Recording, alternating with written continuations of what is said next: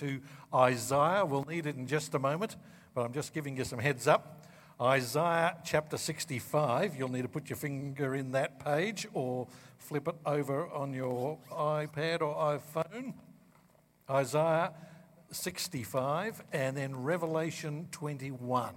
All right, keep those two things ready and we will, if we could have the first PowerPoint, please, there, Thomas, thanks.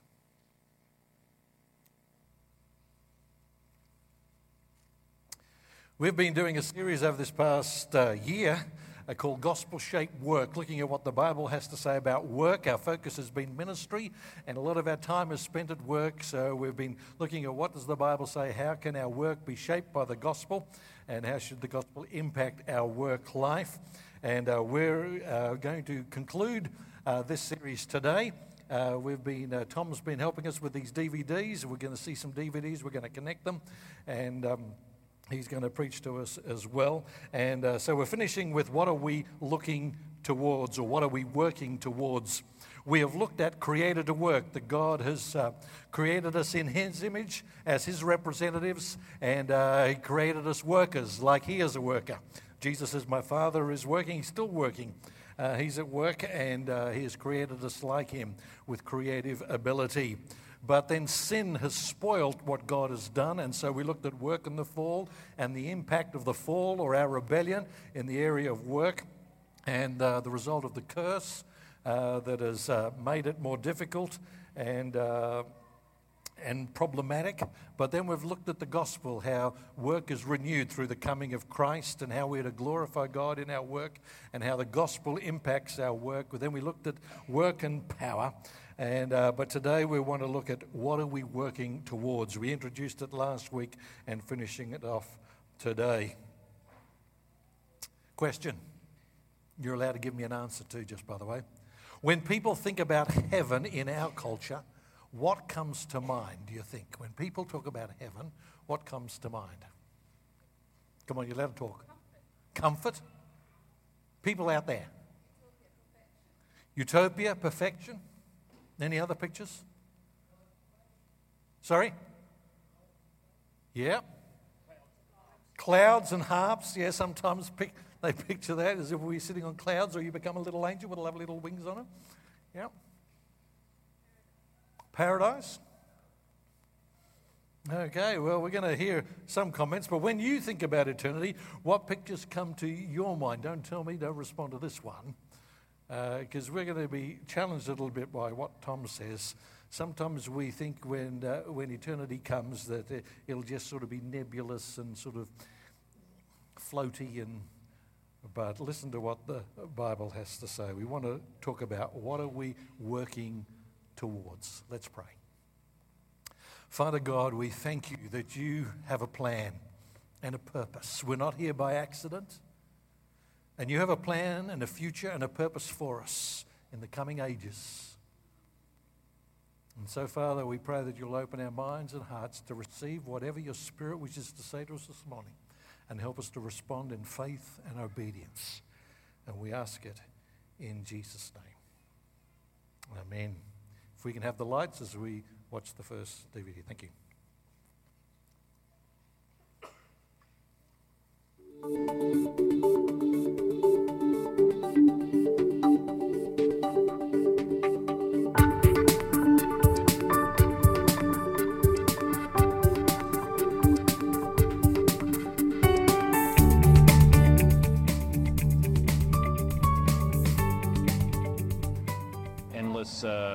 Curiosity, endless discovery, and more joy. Hopefully it'll be good, or hopefully. I think it'll be unimaginable. I can't even comprehend how beautiful it will be, a place without pain, without suffering, without worries. I don't even know what that looks like. Floating over top, just looking at everybody. I believe it'll be everything that Earth is without all that is what we would not wish it to be. Agnostic, no knowledge. I don't have a tendency to think about things like that. I think there are things that I know, right? I know that the pain and the pain and the suffering of sin is not an experience that I will have. but what that means, I just don't know. What will the new creation be like? What will we do there? How you answer that question speaks to what you think matters in the here and now. How a culture thinks about life beyond the grave says a lot about what a culture thinks about its life now. One thing common across most cultures is that very few think of the world to come in terms of work. Heaven is where we are entertained and find rest. Heaven is where we get away from work. But the Bible says something that almost no human culture says. It says that in the new creation, we will work. We will not spend eternity in idle rest, but in fruitful, productive work. Surprised? Let's spend some time looking at some verses at the very end of the Bible. Thank you, Jeff, for the lights at the front. We're actually going to look at some verses from earlier in the Bible, then go to the end of the Bible. So we're going to look at Isaiah first. Isaiah 65, if you have your Bibles there. Because this is not sort of a new idea. It's not as if God got caught off guard with the fall and sin and human rebellion and, oh dear, what am I going to do now? No, God has always had a plan and nothing can stop his plan. And our sin might spoil along the way, but he can handle that. And he has said this a long time ago about the new heavens and the new earth. Isaiah 65 verse 17 says this, and then we'll jump to 21. Isaiah 65, 17. See, I will create new heavens and a new earth. The former things will not be remembered, nor will they come to mind. Then jump to verse 21. They will build houses and dwell in them. They will plant vineyards and eat their fruit. No longer will they build houses and others live in them, or plant and others eat. For as the days of a tree, so will be the days of my people. My chosen ones will long enjoy the work of their hands. They will not labor in vain, nor will they bear children doomed to misfortune. For they will be a people blessed by the Lord, they and their descendants with them. Before they call, I will answer. While they're still speaking, I will hear. Now, when Isaiah was speaking, prophecy has a closer fulfillment in the return of the children of Israel from exile, but also has a double fulfillment and a coming fulfillment in the new heavens and the new earth, because it goes on to say this, which didn't happen in the first fulfillment. The wolf and the lamb will feed together, and the lion will eat straw like the ox, and dust will be the serpent's food. They will neither harm nor destroy on all my holy mountain, says the Lord. And so it starts. See, I will create new heavens and a new earth. The former things will not be remembered, nor will they come to mind. In Isaiah, a long time before Jesus came. Now let's go to the last book of the Bible, Revelation. Revelation 21. The revelation of Jesus Christ to John the Apostle, to the seven churches, and to us, says this. Notice similar words to what God had already said through the prophet Isaiah and now through the prophet John. Then I saw a new heaven and a new earth, for the first heaven and the first earth had passed away, and there was no longer any sea. I saw the holy city, the new Jerusalem, coming down out of heaven from God, prepared as a bride, beautifully dressed for her husband. Notice the picture of the bride in the New Testament is always speaking about as God's people, the church. And I heard a loud voice from the throne saying, look, God's dwelling place is now among the people, and he will dwell with them, just like back in the garden when Jesus walked with Adam and Eve in the cool of the day. His dwelling was with them. And he will dwell with them. They will be his people, and God himself will be with them and be their God. Verse 4, he will wipe away every tear from their eyes. There will be no more death or mourning or crying or pain, for the old order of things has passed away. Remember those words from Isaiah? For the old order of things has passed away. He who was seated on the throne said, I am making everything new. I am making everything new. Then he said, write this down, for these words are trustworthy and true. Then the angel showed me the river, chapter 22, verses 1 to 5. Then the angel showed me the river of the water of life, as clear as crystal, flowing from the throne of God and of the Lamb, down the middle of the great street of the city. On each side of the river stood the tree of life, bearing 12 crops of fruit, yielding its fruit every month. And the leaves of the tree are for the healing of the nations. No longer will there be any curse. The throne of God and of the Lamb will be in the city, and his servants will serve him.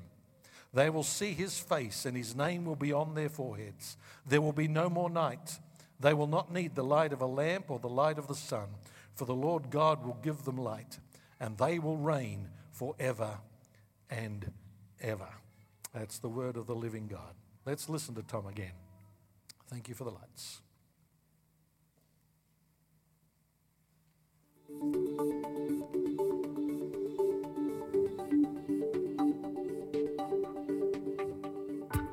This passage in Revelation is the very end of our story. And in this final session, we will summarize what we have seen in detail in the previous weeks. God created us to work. Work was marred by the fall, and work is being redeemed through the gospel. But the final piece to our story is part 4, new creation. Even the phrase new creation suggests something significant. For the Bible does not speak of heaven, as most of our culture does, as some disembodied existence for our spirits, floating around with wings and halos, but as a physical place for humans to live in resurrection bodies. And both in Revelation and throughout the Bible, the implication is that work will continue into the new creation.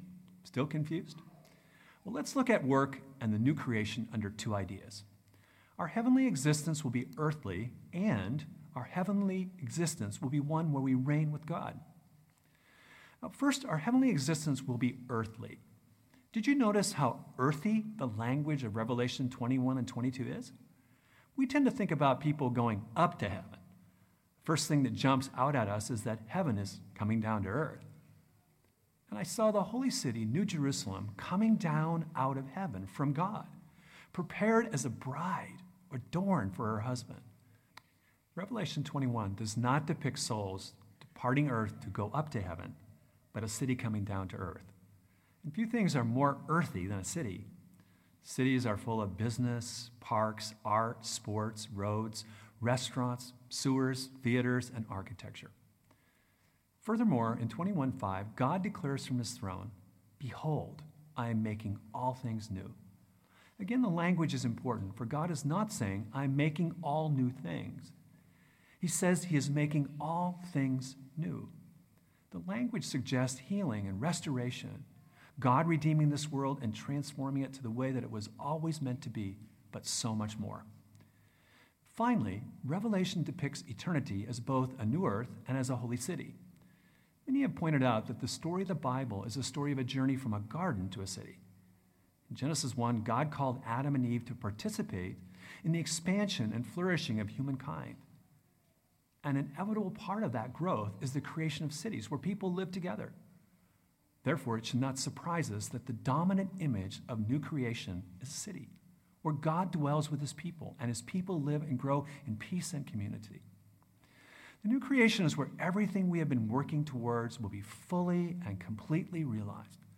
The implication for this on your work cannot be overstated, for your work truly has lasting significance in a way you perhaps do not yet see. Any good work you contribute to this world will last into eternity when Jesus brings his perfect kingdom. In Isaiah 65, this vision of a physical existence is underlined in countless ways. Listen to this beautiful picture. They shall build houses and inhabit them. They shall plant vineyards and eat their fruit. They shall not build and another inhabit. They shall not plant and another eat. They shall not labor in vain or bear children for calamity. Before they call, I will answer. While they are yet speaking, I will hear. The wolf and the lamb shall graze together. The lion shall eat straw like the ox, and dust shall be the serpent's food.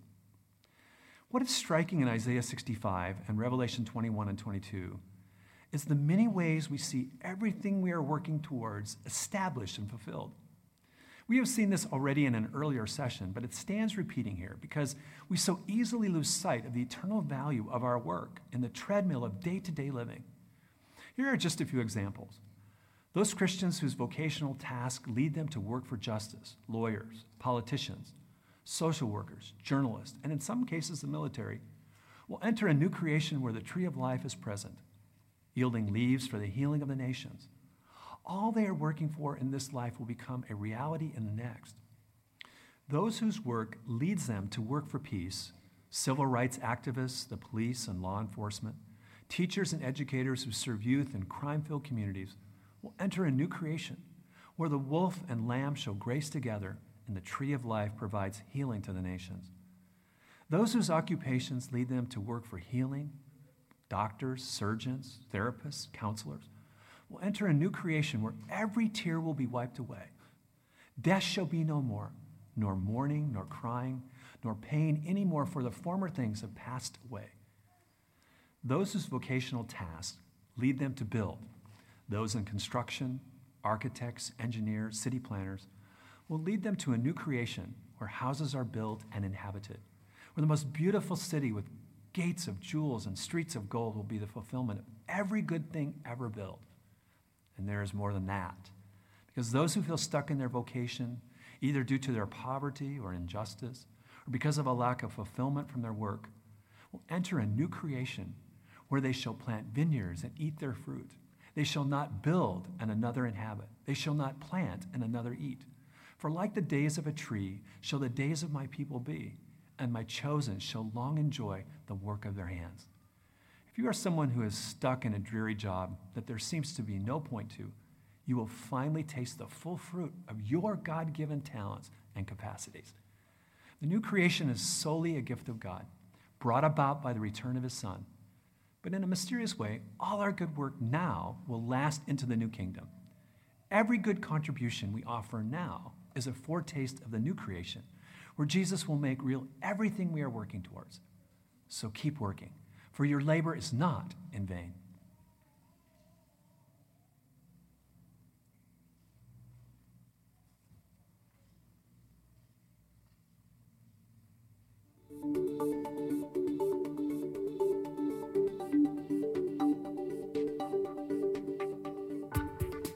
One of the most interesting ideas in the New Testament is that Christians will in some real way reign with Christ in the new creation. This is explicit in Revelation 22, verses 3 through 5. No longer will there be anything accursed, but the throne of God and of the Lamb will be in it, and his servants will worship him. They will see his face, and his name will be on their foreheads, and night will be no more. They will need no light of lamp or sun, for the Lord God will be their light, and they will reign forever and ever. What does it mean that we will reign with Christ? It means we will have a job to do, and that job will be better than anything we do here on earth. That we will work in the new creation should not surprise us. After all, work is introduced in Genesis 1 before the fall. If work is intrinsic to the design of human beings, then that design will not cease in the new creation. Moreover, human beings were made in the image of God, and he placed us as his stewards in creation. They were to represent his rule on this earth. Therefore, when the Bible suggests that we will reign with Christ, this should not surprise us, because that was our task given to us in Genesis 1 and 2. The precise details are not revealed to us, but certainly it means that we will participate with Jesus as he establishes his perfect kingdom. In Genesis, it meant Adam tended the garden and named the animals as part of the way he filled the earth to the glory of God. At the very least, we know we will be working for the true king, employing and exercising our gifts to continue his reign of justice, peace, kindness, and love. Perhaps we have the wrong idea of the perfection of the new creation, that everything is already as good as it possibly could be. But there is another way of looking at it. The new creation will be without sin, and those who have trusted in Christ will be without sin. But we will continue to work for the extension of his perfection. We will continue to learn, to create, to invent, to explore, to extend the glory of Jesus' reign into the whole universe. When we looked at Genesis 3, we saw that in this life, our work will never be all that it can be. We have a good idea, but cannot seem to execute it. We want to start a business, but lack the resources and skills to begin. We sit down to write a story, but what we write does not match what's on our mind. We work hard, but so much of our work seems to be wasted, for even the best jobs have a host of tasks that do not excite us. No matter how hard we work, it is never all that it could be. But in the new creation, that is all gone. Work will be better. But what exactly will we be doing in the new creation? The short answer is we simply do not know. We know we will reign with Christ and that our work will be better. Where we began this study, then, is where we end. For we began in a garden full of potential, called to work, and we will end in a city full of potential, healed from the curse of the fall, and called to work as servants of the living God and rulers with Christ in the new creation. In the new creation, our work will be void of the curse.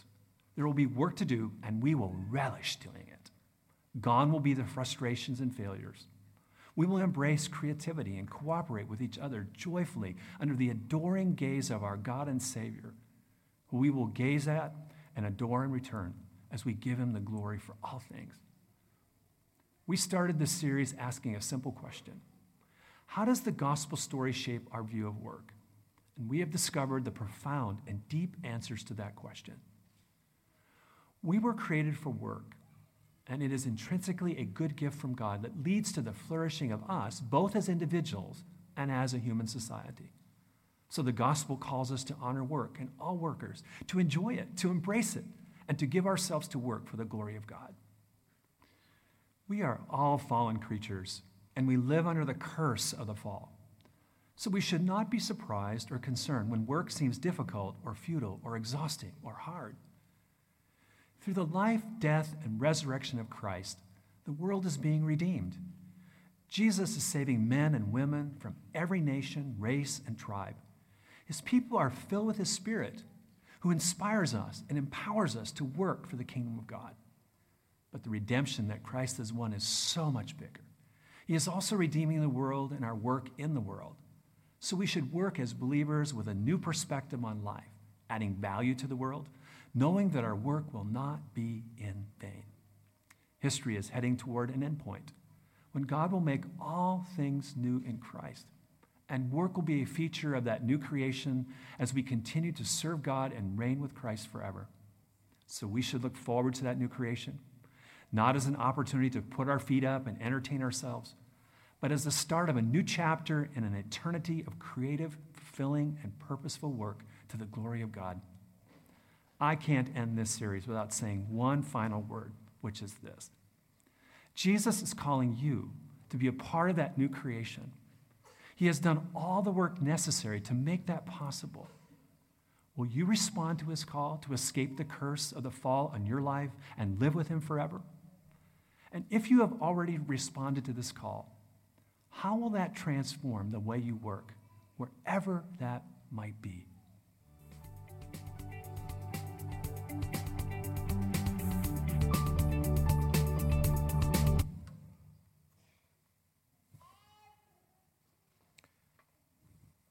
There is a God. There is a future healed world that he will bring about.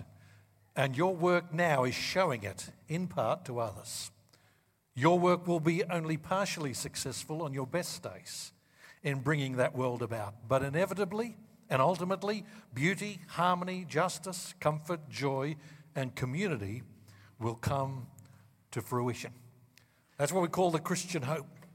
We believe death is not the end. We believe that Jesus Christ rose from the dead and conquered death. Death is dead. And Christ is coming again. And ultimately, at the right time when he returns and the resurrection happens, we'll have new bodies to live in a new created world.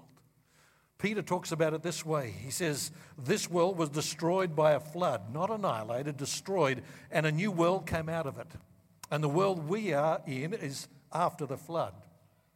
But a new world is coming that will be after a fire. And he talks about this world being destroyed, not annihilated, destroyed, and out of it will come a new world when God will make all things new. And so we've looked at that overview of creation, fall, redemption, and new creation. And last week we introduced the fact that Christ has come and his kingdom has begun. through the reign of his Messiah, the Lord Jesus. And the kingdom is also ultimately to come. And that's why we pray, thy kingdom come, thy will be done on earth as it is in heaven. And so God has broken into this world. And I trust he's broken into your life and given you the life of the age that's to come, his life which is eternal, so that when he does come back in these new heavens and new earth, you'll be able to participate in that new kingdom and that new creation. But it doesn't just automatically happen. Our culture tends to think, be good, do the right thing, and of course you'll get to heaven. But you need to enter as well as serve in the kingdom of God now to enjoy the new creation. And so I want to ask, have you entered into the kingdom of God? Have you placed yourself under the rule and the rulership of Messiah Jesus? You see, the scripture says this, now this is eternal life, that they may know you, the only true God, and Jesus Christ, whom you have sent. Eternal life is not something you get when you die. Eternal life is the very life of God living in you by the gift of his Holy Spirit. It's knowing by personal experience the only true God through faith in Jesus Christ. And so I want to ask you again, have you entered into his kingdom now? Because if you're not in his kingdom now, you will not enjoy his kingdom then. If you haven't experienced his new life now, his eternal life now, you will not enjoy the new creation then. Don't just presume that if you're good and do your best, you'll get there. You'll get to heaven and you'll enjoy the new creation that we've been talking about. No, you need to enter in. You need to receive the eternal life that's been provided and made possible through the Lord Jesus Christ. And if you've never done that, this is the prayer you can pray that just expresses a statement of faith or of commitment. Dear God, I know I'm not worthy to be accepted by you. I don't deserve your gift of eternal life. I'm guilty of rebelling against you and ignoring you. I need forgiveness. Thank you for sending your Son to die for me that I may be forgiven. Thank you that he rose from the dead to give me new life. Please forgive me and change me, that I may live a new life with Jesus as my ruler.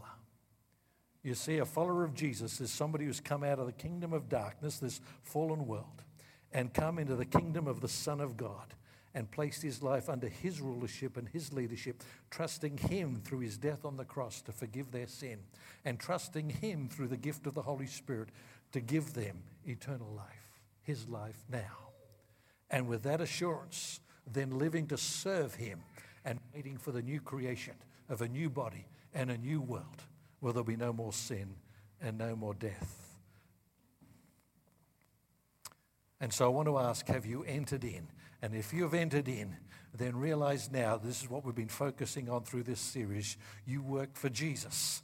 That fact is the most important thing you can know and remember about your work.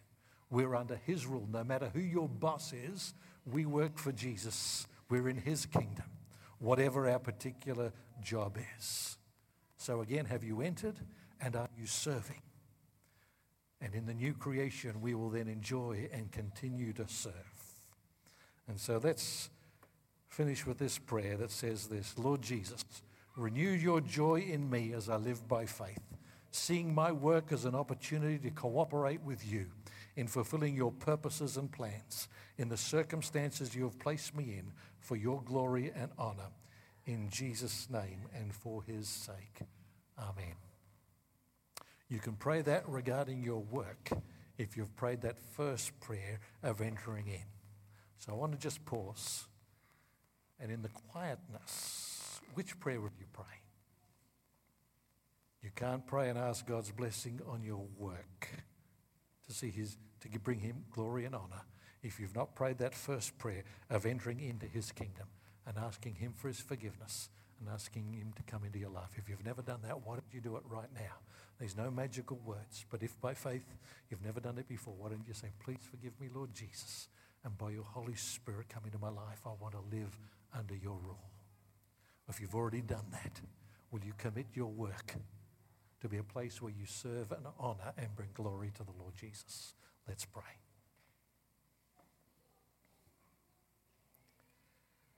And while our eyes are closed,